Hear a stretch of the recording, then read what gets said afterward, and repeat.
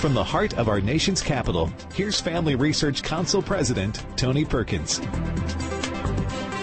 Welcome to Washington Watch. My name is Joseph Backholm, sitting in for Tony today. I'm a senior fellow at Family Research Council. It's my pleasure to be with you. Today on the program, Vladimir Putin remains on Twitter, but one member of Congress has been kicked off for violating their hateful conduct policy. We'll talk to her about what she said and what it means. Also today on the program, the Freedom Convoy continues its march across the country to Washington, D.C. We'll get an update from the road as they prepare to land in the nation's capital on Saturday. In addition, the Biden administration has some strong words for the governor and attorney general in Texas, who say that chemical and surgical castration of minors with gender dysphoria is child abuse. What does the White House's conflict with Texas mean? We'll talk about that with former Trump administration official Roger Severino later in the program. But first, the headlines today. Earlier today, Speaker of the House Nancy Pelosi said she's all for banning oil coming from Russia, something that Republicans have been pushing for, but that the Biden administration carved out of the economic sanctions that were adopted against Russia. Now, Republicans, joined by some Democrats, point out that exempting Russia's single largest industry provides Moscow with hundreds of millions of dollars in cash revenue each day from the European Union, the United States, and the United Kingdom. But the Biden administration isn't planning to ban energy from Russia. Our objective and the president's objective has been to maximize impact on President Putin and Russia while minimizing impact to us and our allies and partners. And I know you've heard me say this a few times before, but we don't have a strategic interest in reducing the global supply of energy. And that would raise prices at the gas pump for the American people around the world because it would reduce the supply available. And it's as simple as less supply raises prices. And that is certainly a big factor for the president in this at this moment. It also has the potential to pad the pockets of President Putin, which is exactly what we are not trying to do. That was White House Press Secretary Jen Psaki just a few hours ago. So would a ban on Russian oil imports really pad the pockets of Vladimir Putin? Here to talk about this and other developments in the Russia-Ukraine situation is U.S. Congressman Chuck Fleischmann, who serves on 3 subcommittees in the House Appropriations Committee, including the Subcommittee on Homeland Security and the Subcommittee on Energy and Water Development. He represents the 3rd District of Tennessee. Congressman, welcome back to Washington Watch. Joseph, it's always a pleasure, sir. Thank you. Well, it's good to speak with you. What's your reaction to the White House's statements that there will not be a ban on imports from Russia?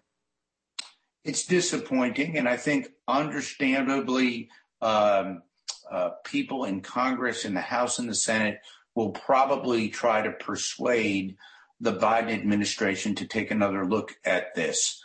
Let's face it, the world is properly outraged and should be outraged by the horrific invasion of Ukraine by Russia.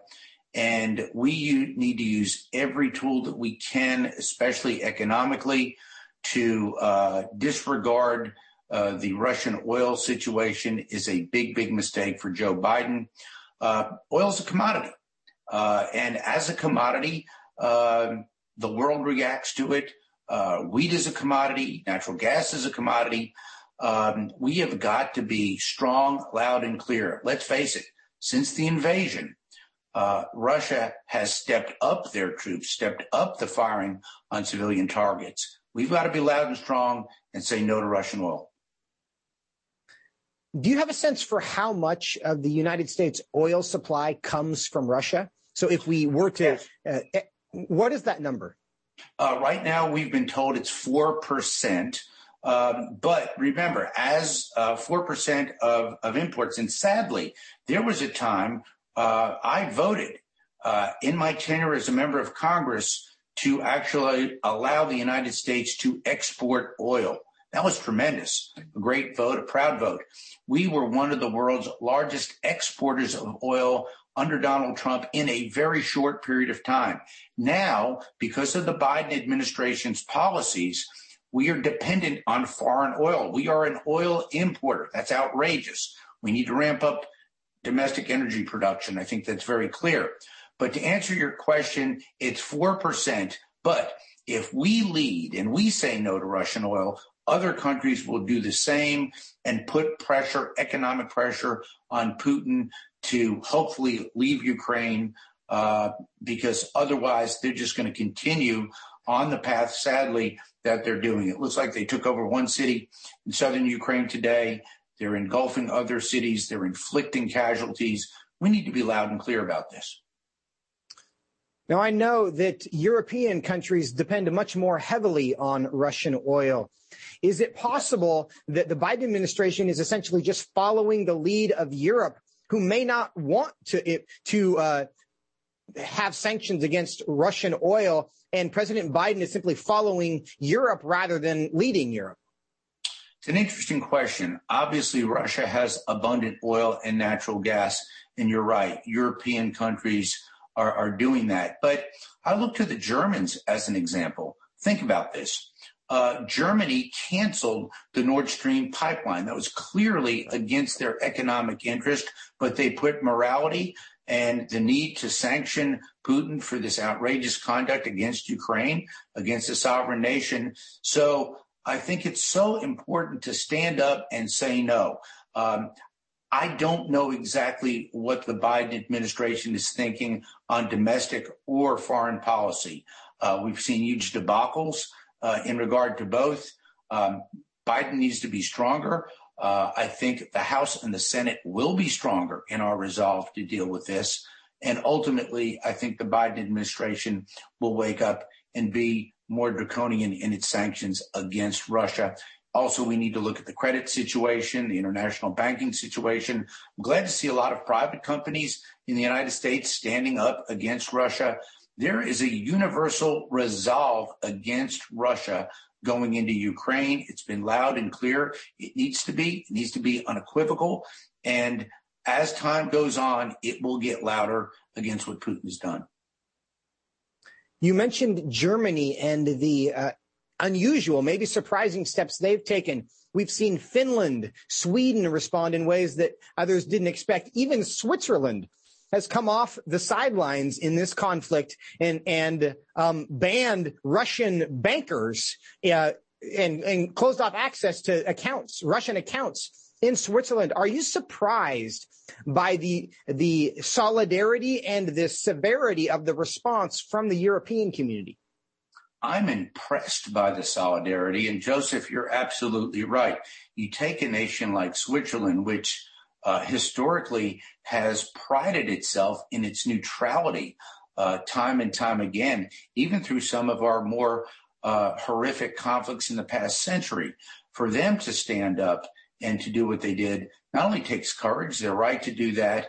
I will say this, the Russians have greatly underestimated and miscalculated the strong international resolve against their aggression in Ukraine. It's being heard loud and clear. There will be a very strong punitive response diplomatically, economically, and otherwise. So I won't say surprised, I'll say impressed. For Vladimir Putin, this has become a politically incorrect war, and he's losing. Now, perhaps in an encouraging development, Ukraine and Russia, their delegations met together today. They agreed on the creation of a humanitarian corridor to get civilians out, humanitarian aid in. Is this a good sign that this might be able to be resolved? Anytime we can have dialogue, I think it's a good sign.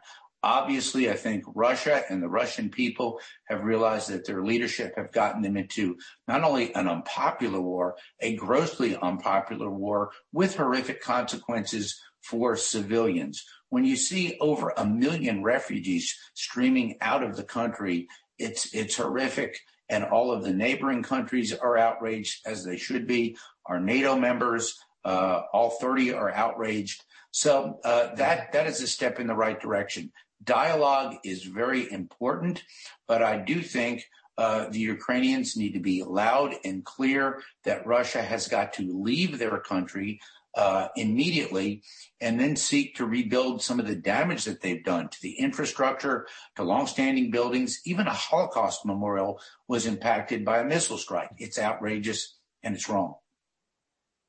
And in that case, very ironic, the fact that a Holocaust memorial would be struck by a missile strike in this invasion. Now, when we hear about the creation of this humanitarian corridor, some of us are confused, and I'll include myself in this. Why would Russia agree to this?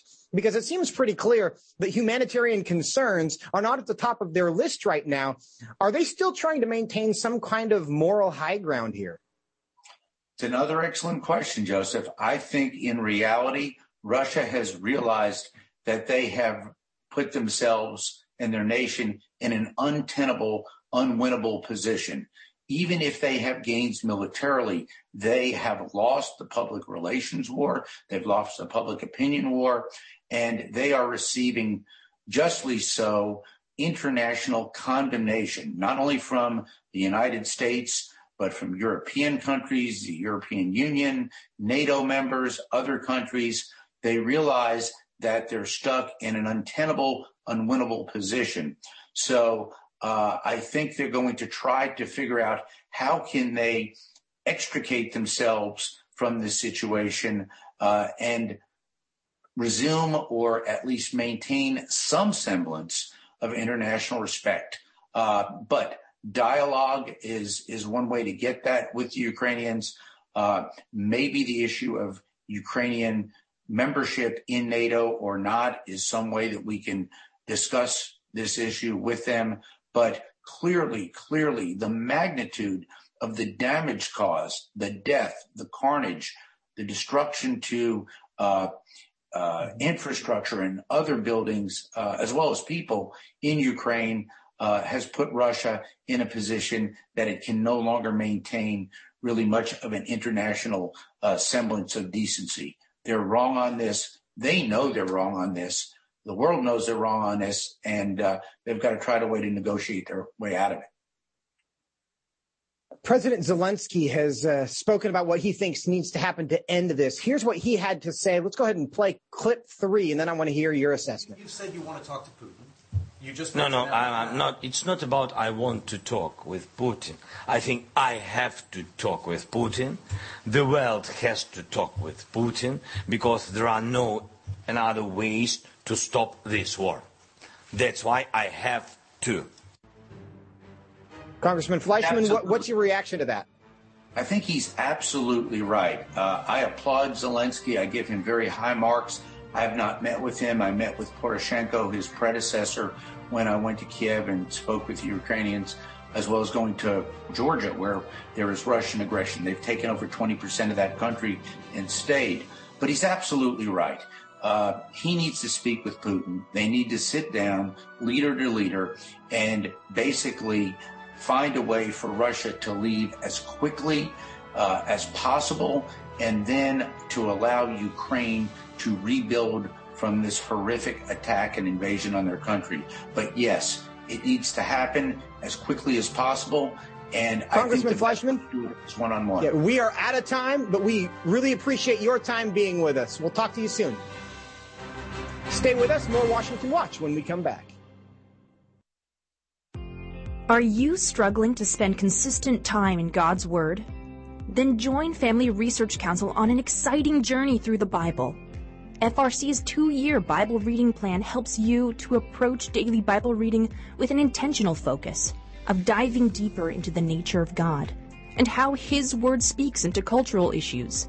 By studying the Bible, we can see the grandeur of God unfold throughout the past. The Stand on the Word reading plan takes you through daily scripture in an engaging manner to help you stay grounded in God's truth. All wisdom comes from God, and He has given us the Bible as a way to understand the world. Start this adventure today with Family Research Council. When you sign up, we'll text you every Sunday with daily passages and questions that help prepare you for conversations with your friends and family. To begin this journey, visit frc.org/Bible. With the current division and confusion of our culture, it is so important for Christians to root ourselves in the truth of God's Word, so that we are prepared to give a reason for the hope that we have. For this purpose, Family Research Council launched the Center for Biblical Worldview. The center applies the Bible and the historical teachings of the Church to current issues. This helps Christians understand and live by a biblical worldview, know why Scripture must be authoritative, and equips believers to advance and defend the faith in workplaces, schools, communities, and the public square. The experts at the center address and provide resources on issues like religious liberty, abortion, voting, marriage, and sexuality. To access free resources like the Biblical Worldview series, go to frc.org/worldview. To get highlights of the latest work of the Worldview Fellows, including blogs, interviews, and publications, sign up at frc.org/subscriptions. At Family Research Council, it is important to us that we stay connected with you and that you stay informed. With the increase in tech censorship of conservatives and Christians, we've decided to be proactive to make sure we don't go completely dark due to censorship. That is why we've created a tech subscription platform. If we get canceled, you can stay informed and still find updates on faith, family, and freedom. How? Just text STAND to 67742 to sign up for our text alerts, and you will get FRC's content straight to your phone. Again, just text STAND to 67742, and you will get special alerts on the biggest stories of the day. You can stay informed with just a simple text. We want you to be able to stay connected with like-minded community and to always have access to our content. Stay connected and informed. Just text STAND to 67742.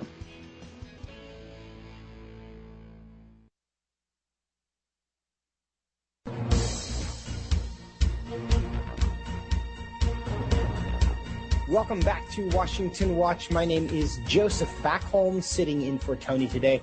Glad that you have joined us. Earlier this week, on Monday, Twitter locked U.S. Congresswoman Vicky Hartzler out from one of her accounts for allegedly, quote, violating their rules against hateful conduct. Now, what did she tweet? Simply this, that, quote, women's sports are for women, not men pretending to be women, end quote. And the people at Twitter say the Congresswoman's account won't be reinstated until she deletes that tweet. Meanwhile, the office of Russian President Vladimir Putin is free to tweet as he leads the deadly invasion of Ukraine. All of this begs the question, which is more hateful? Opposing men participating in women's sports or bombing Ukrainian cities? Joining us now to talk about all of this is U.S. Representative Vicky Hartzler, who's a member of the House Armed Services Committee. She represents the 4th Congressional District of Missouri. Congresswoman Hartzler, welcome back to the program. Well, thanks, Joseph. It's good to be here. Well, it's good to have you. I guess the first question is, do you intend to delete the tweet? No, I do not. I'm not going to let the social media liberal woke group determine what is free speech in this country, what information can get out, and what needs to be censored. They should not be the arbiter of truth in this country, and I will not pull it down. I've told them they can have their Twitter account back. This is unbelievable how they continue to allow Vladimir Putin to tweet actual words of violence and untruths, and just simply because I'm, as a former track coach and an athlete myself, I'm speaking up for girls athletics, and they silence me. I mean, it is wrong, and we've got to stand up to this woke crowd. I think this issue does highlight an important question that we're having as a country. What is hateful conduct? And their policy, and I'm going to read this because unpack this slightly. This is what Twitter says, is that you may not promote violence against, threaten, or harass other people on the basis of race, ethnicity, national origin, sexual orientation, gender identity, religious affiliation, age, disability, or serious disease, end quote. Now, you may not promote violence against, threaten, or harass. How is expressing the belief that men cannot become women a form itself of harassment or threats? It is not. It is not. And I'm just speaking up for female athletes all over this country that are having their dreams dashed and their opportunities for scholarships vanquished because of this wokeness, which is allowing biological males who decide that they think they're a female to participate in girls' sports. And we're seeing medals and being taken away. In my ad, I point out the most famous example of this is the swimmer in Penn University, who for 2 years competed on the men's swim team and then decided that he was a woman and now is demanding and is swimming on the women's team. And he is taking their medals, their records, and it's just wrong. And we had 16 girls on that swim team write an anonymous letter to the university and to the Ivy League championship before the championship last weekend and asked them to not recognize him. But they said in their letter that they were told if they speak out on this, they would be kicked off the team and they would never get a job. Now, this is wrong. These are girls that have probably been practicing swimming since they were little girls, getting up every morning, going to the pool, putting in long hours, dreaming of the opportunity to someday swim on a collegiate team, and then to have that opportunity and then have all of their goals dashed when a biological male on the men's team comes over and says, now I have to swim on your team and I'm going to take your medals. It's just wrong. And so I'm speaking up for them. I'm speaking up for common decency and for, I believe, common sense. And Twitter considers this hate speech. It's just common sense. I think that the American public agrees with you, but how do you describe this disconnect that I think big tech and kind of the woke elites have with mainstream America in terms of the definition of hateful conduct? Because I don't think most Americans would view the expression, the belief that there are men pretending to be women competing in sports as inherently hateful. Now, you could say that in a hateful way, but it's in many ways not a judgment. It's an observation, just what is. Why is there such a disconnect between what Main Street in America believes and what the elites running these big tech companies believe?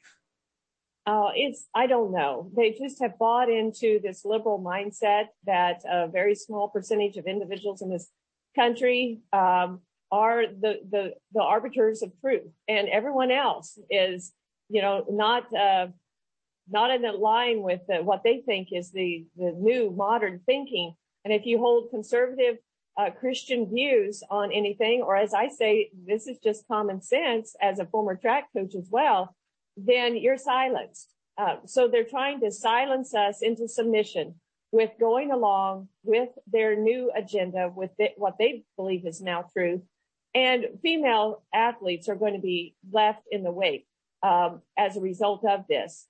Years ago, Congress passed Title IX to ensure that females had equal opportunities in sports. And for many years, those who consider themselves feminists and others promoted feminism and women having equality. And certainly I support women having equality in sports opportunities.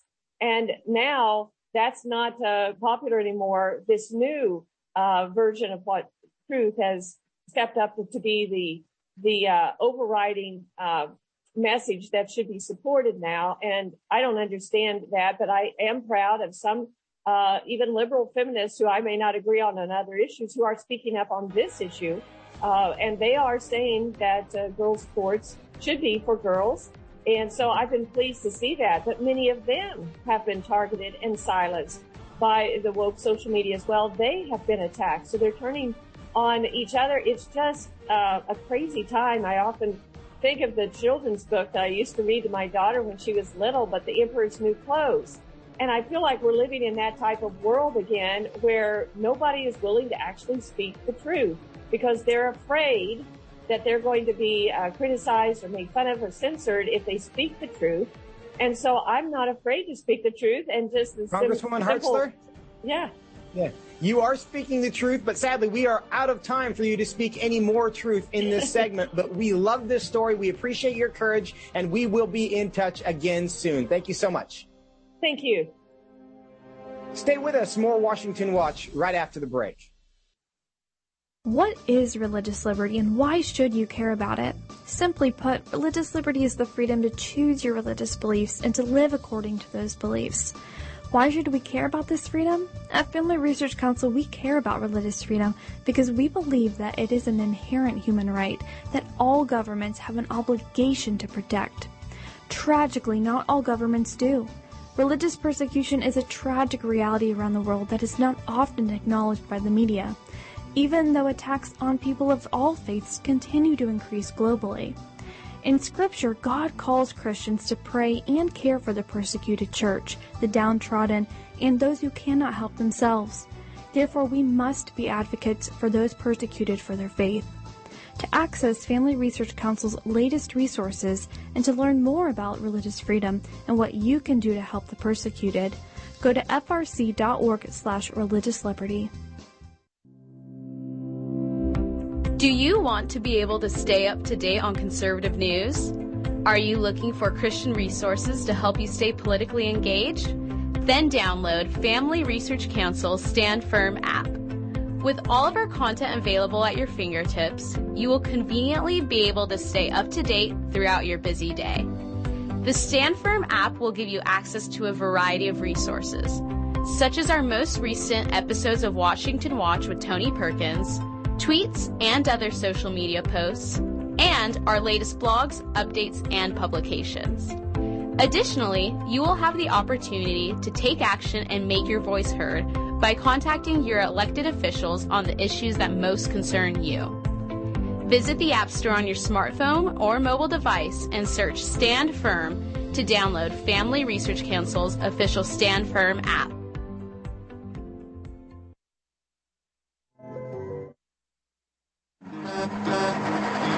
Taking a stand, defending Freedom Convoy.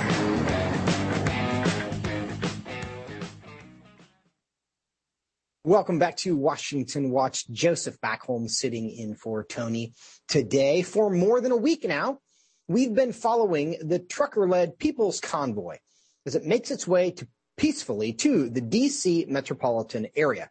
And convoy participants have been providing us with updates along the way, while also sharing with us what led them to join this growing movement to stand up against government mandates and overreach. For today's special Defending Freedom Convoy segment, I have with me now Anthony Cabasa. He's a correspondent with El American, who has been with the convoy from day one and reporting on its movements. Anthony, welcome to Washington Watch. Hey, thank you. Great to have you. I think we have the connection there. Can you hear me all right? Yes, I can hear you just fine. Great. Tell us about your experience with the convoy so far. It has been amazing. We left Adelanto, California, February 23rd to Wednesday. We've been following it all the way to where we are now, arriving in Cambridge, Ohio. And then we are going to be ending it in Washington, D.C. It has been very peaceful. It's 5,000 vehicles long, and we're getting ready to arrive in D.C. here this Saturday. Did you say that's 5,000 vehicles long now? That is correct. When we passed Oklahoma, counted all the vehicles of the convoy, and they said that it was upwards of 5,000 vehicles, and they're coming every day. That's quite a demonstration. We are having some communication challenges there. We can pick out some of this, but we know that you are on the road, and so that is one of the risks associated with broadcasting from a convoy. But assuming we are able to still get this, a lot has happened since the convoy left the West Coast for Washington, D.C. Many states, many cities have dropped their mandates. Is the convoy encouraged by the developments even since it started?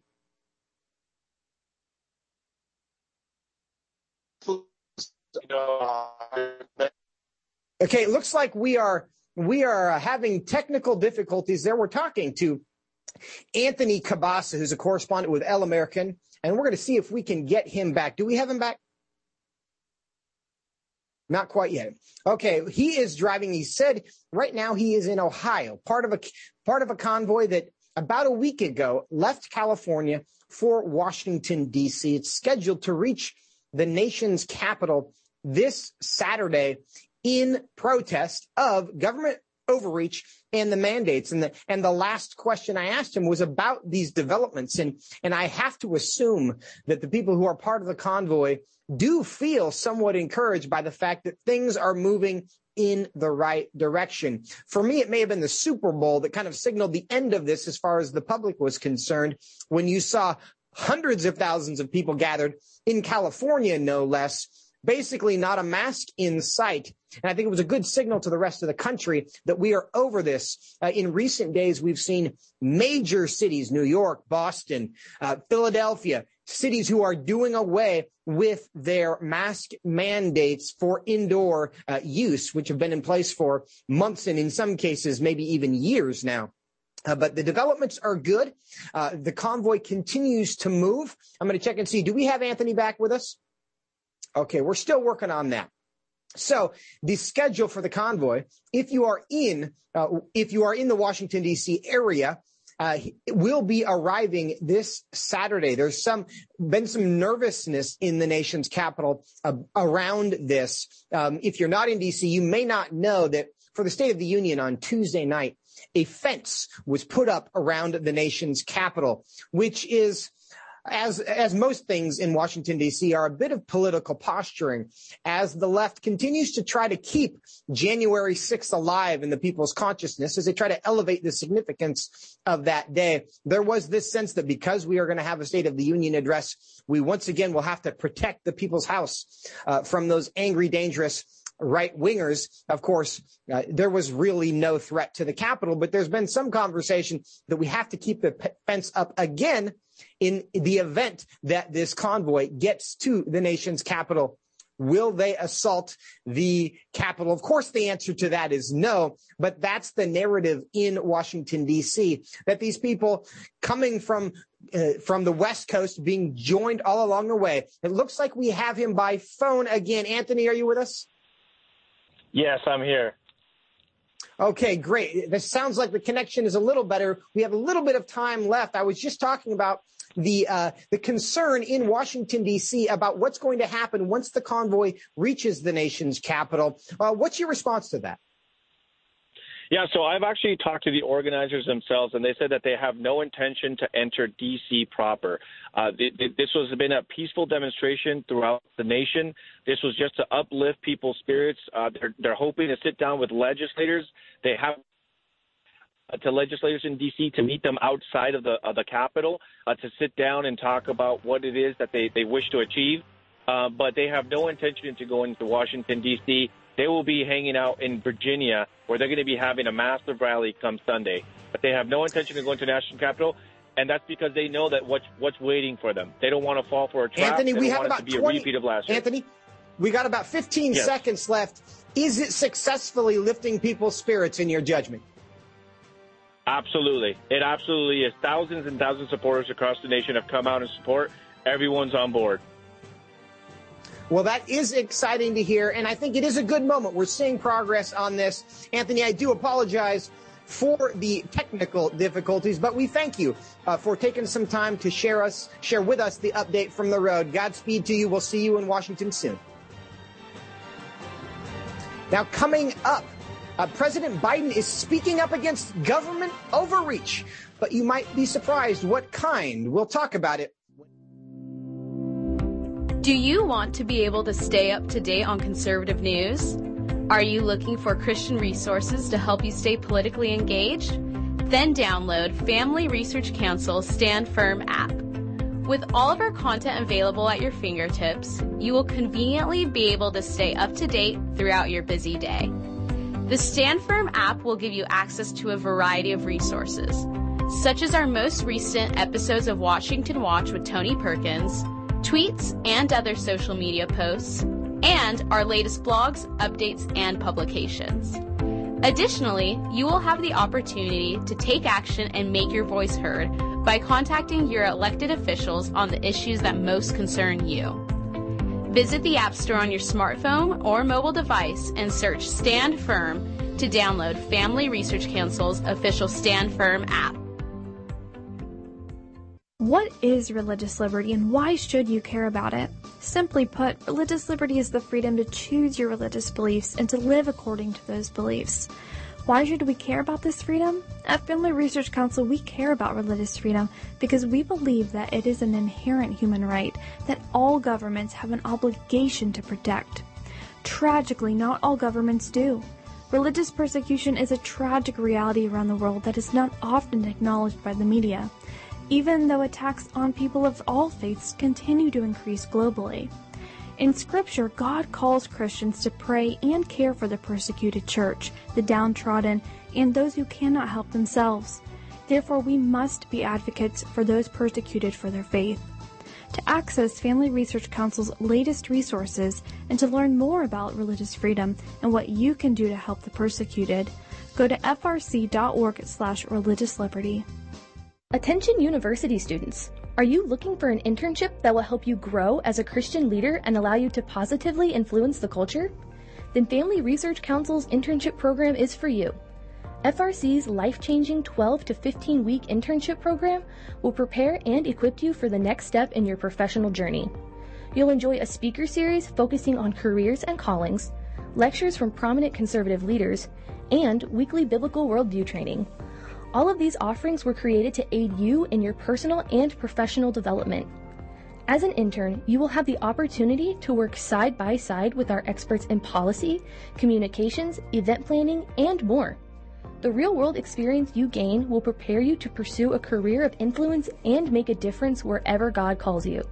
This paid internship offers fully funded housing in the heart of downtown DC, giving you the chance to experience our nation's capital. Visit frc.org/internships to apply.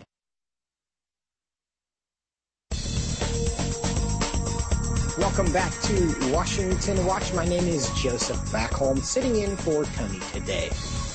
Couple reminders for you as you try to stay in touch and up to date with what's happening in the world. You can get text updates directly to your phone if you text the word STAND to 67742. That's the word STAND to 67742. You never know when we're going to be deplatformed, so that makes sure that we can connect with you directly. Also, download the Stand Firm app wherever it is that you get your apps.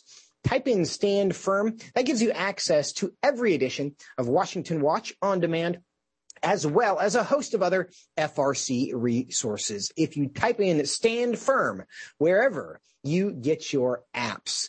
Now, yesterday, President Biden issued a statement condemning what he called, quote, government overreach at its worst. Yes, you heard me correctly. A statement from the president condemning government overreach. So what was it that he was condemning? Well, it's efforts in the state of Texas to protect minors from dangerous drugs and irreversible surgeries on the unscientific theory that they were born in the, quote, wrong body. What can we draw from the Biden administration's recent statements about this issue? Joining me now to talk about it is Roger Severino, who served as the director of the HHS Office of Civil Rights in the Trump administration. He is currently senior fellow at the Ethics and Public Policy Center. Roger, welcome back to Washington Watch. Thanks for having me. Well, so good to see you. Now, before we get into an analysis of what the Biden administration is doing, give us an update about what's happening in Texas. Well, the states are pushing back on the move to set a standard of care based on not science, but a transgender ideology that says that 12-year-olds and 13-year-olds can decide to never have kids again by taking puberty blockers and cross-sex hormones and even surgeries. Children are not in a position to actually make that sort of life-altering decision. Kids are going through tough times that are difficult enough. And you don't want to have folks, including sometimes parents, pushing children into these lifelong, life-altering decisions when they simply do not have the maturity to decide that. And the Biden administration has tried to impose that as a standard of care, saying it needs to cover in insurance these sorts of transgender surgeries and as well as puberty blockers and cross-sex hormones. And states are pushing back. The states, including Tennessee and Arkansas, have had legislation making sure that this is based on science and in some cases prohibited these sorts of surgeries on children. And the state of Texas issued an attorney general opinion saying that it could actually constitute child abuse if, in fact, it is done to sterilize a child that does not have the capacity to make that sort of life-altering decision. Again, the science is not there to support this sort of intervention in children when you have up to 90% plus of folks where the issue resolves in children if they are just left alone. If puberty takes its course and if they have the proper support, then the issues of gender dysphoria resolve and you don't need to have these permanent life-altering surgeries or hormones. Now, Roger, you talked about the capacity, and this is an interesting issue because we're dealing with minors, and there are, of course, many things that minors cannot consent to. Is there a scenario in which, in legal ways, a child could consent to have this done and have that be appropriate and proper? Well, we've seen that in Europe, they've pulled back on these sorts of permanent surgeries on children. And hopefully we're going to see that there's a movement away from it, especially in kids. Again, they are not in a position to make this decision on their own, similar to things like having an abortion. You need to have the parents involved because they are in the best position to see and find out what it is that is in the best interest of the child. There are very few instances where the parents do not have the ability to be the ones that make the shots, to call the shots about their children's health. Whether they could receive an aspirin in school, you need parental permission. Children do not have the capacity to enter into legally binding contracts because they don't have the capacity to make those sorts of decisions. So we have to be very careful when it involves children. And the states are now making a statement saying, leave the kids to develop on their own, let nature take its course. When you're an adult, you're in a much different position to say what you want to do with the rest of your life when you have issues dealing with gender dysphoria. But when the risks are so grave and all the hormones are off-label usage, they are not approved by the FDA for gender transition. We are experimenting on our children, and this is a dangerous route that we need to push back on. And especially the Biden administration is going full bore. Dr. Rachel Levine, who seemed to deny support for these sorts of surgeries on kids, has come out in support, tweeting against the state of Texas for doing what it's done to protect children. And for those who may not recognize that name, Dr. Rachel Levine identifies as transgender, so has made this a passion issue personally, which is what. Yeah, this is Secretary of Health for the Department of Health and Human Services. A top doctor for HHS, essentially, is now on board with these permanent life-altering treatments that sterilize children, and that's just sad. Which certainly has something to do with the reason the Biden administration has been so aggressive about this issue. Now, I want to talk specifically about that and what the administration is doing, but I also want to play some remarks that he made in his State of the Union about this issue. Let's go ahead and play clip 5. The onslaught of state laws targeting transgender Americans and their families. It's simply wrong. And I said last year, especially to our younger transgender Americans, I'll always have your back as your president so you can be yourself and reach your God-given potential. Roger Severino, what's your reaction to that? Well, if he truly cares about children, he will support them in sometimes difficult circumstances. You let nature take its course, and you do not sterilize children before they have the capacity to make that sort of life-altering decision. Imagine a 12 or 13-year-old child put in a position to say whether or not they ever want to have kids of their own. Think about that. You do not want to put a child in that sort of circumstance. Even the leading transgender advocacy groups are saying you should wait till after 18 for the surgeries. That should also apply to puberty blockers because we don't know all the full risks. We do know there are certain risks in terms of bone structure and bone density, increased risk of all sorts of bad life outcomes that the state of Texas cited in its reports. And these are acknowledged by LGBT advocacy groups. Fenway Health was one that was cited, that they list all the different possible complications that could come from these experimental treatments. And you don't want to do it on kids. And that's ultimately the bottom line, to protect our children. Now, this administration is ignoring that. And it has moved to make it an essential health benefit in insurances on the exchanges under Obamacare. They're moving in April to issue a rule under an anti-discrimination provision to say that all insurance must cover it and all doctors must perform these transgender surgeries that remove healthy, perfectly functioning reproductive organs, and there's no exclusion for children. That is just bad policy and not required by the law. But people need to be aware that our federal government is moving headlong on a crash course to do this when the states are now pushing back and the science does not support taking these risks.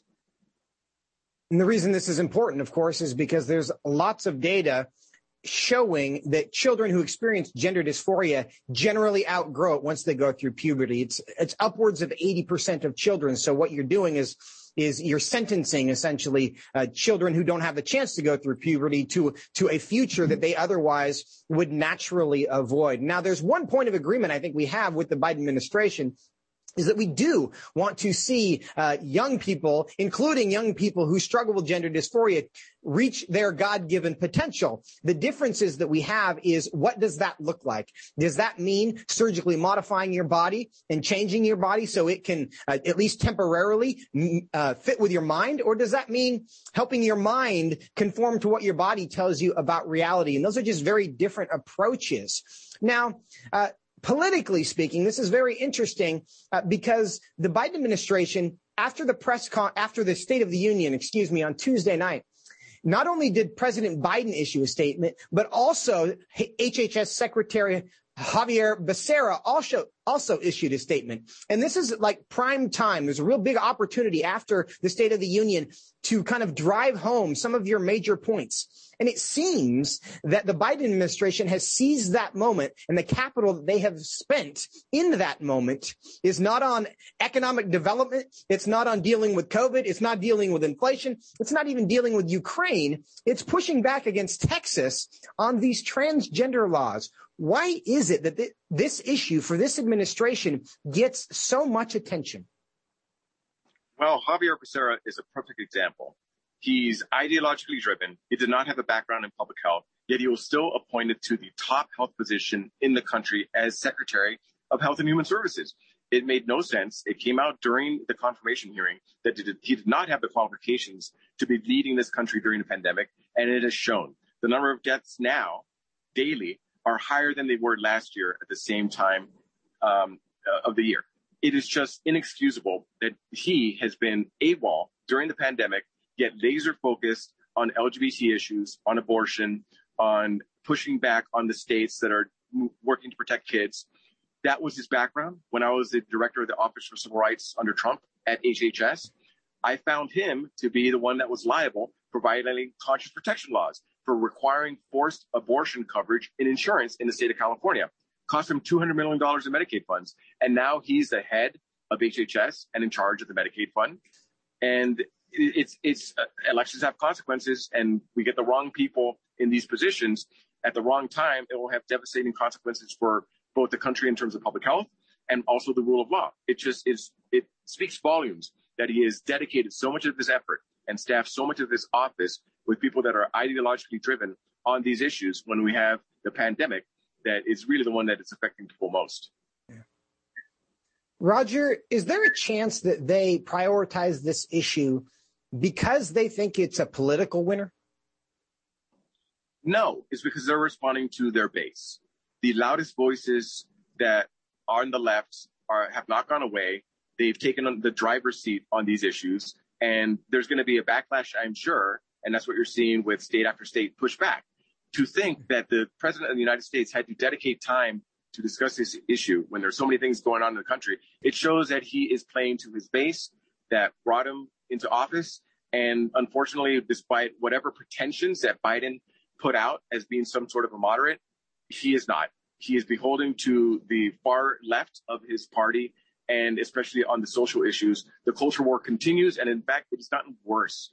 He has not united us. He has driven wedges, and our children should not be pawns in this fight, yet they've become so, and that is a tragic consequence. This is not games. These are real children's lives that are at stake that could have long-term, lifetime consequences, and states are stepping up, but the Biden administration is saying that they won't be able to. And they will eventually, if this April rule is promulgated, threaten to cut off their funding, Medicaid, Medicare, all of it. So people need to be aware and comment when the rule comes out. Section 1557, let your voice be heard.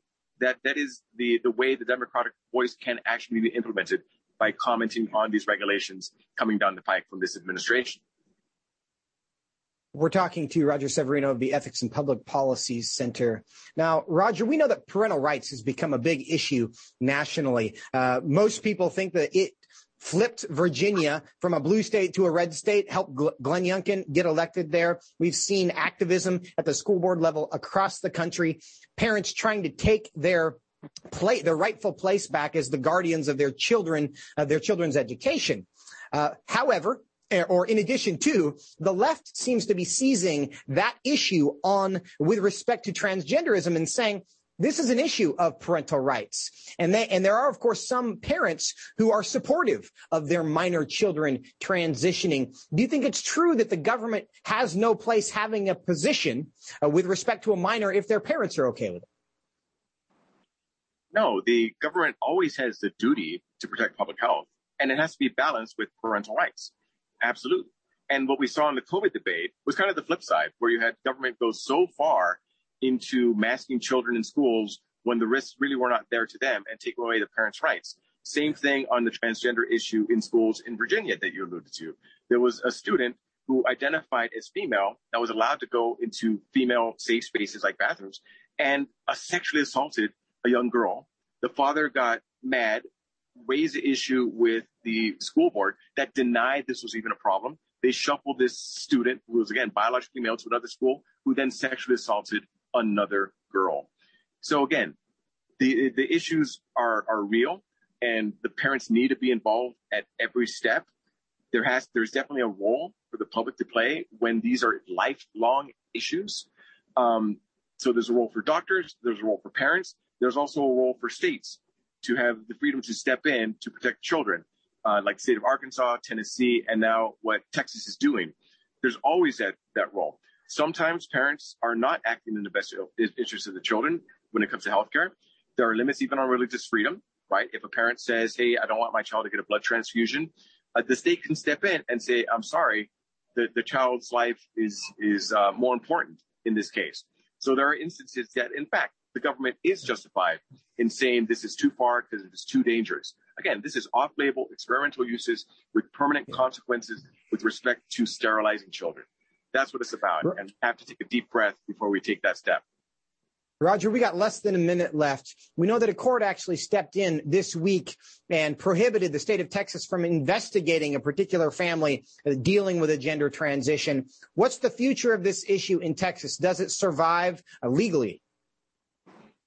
It's going to go to the courts. Again, any of these contested hot button issues are going to go there. And at the very least, I will hope that the courts will say you can't compel people, doctors, to perform these surgeries. You can't compel people to pay for them.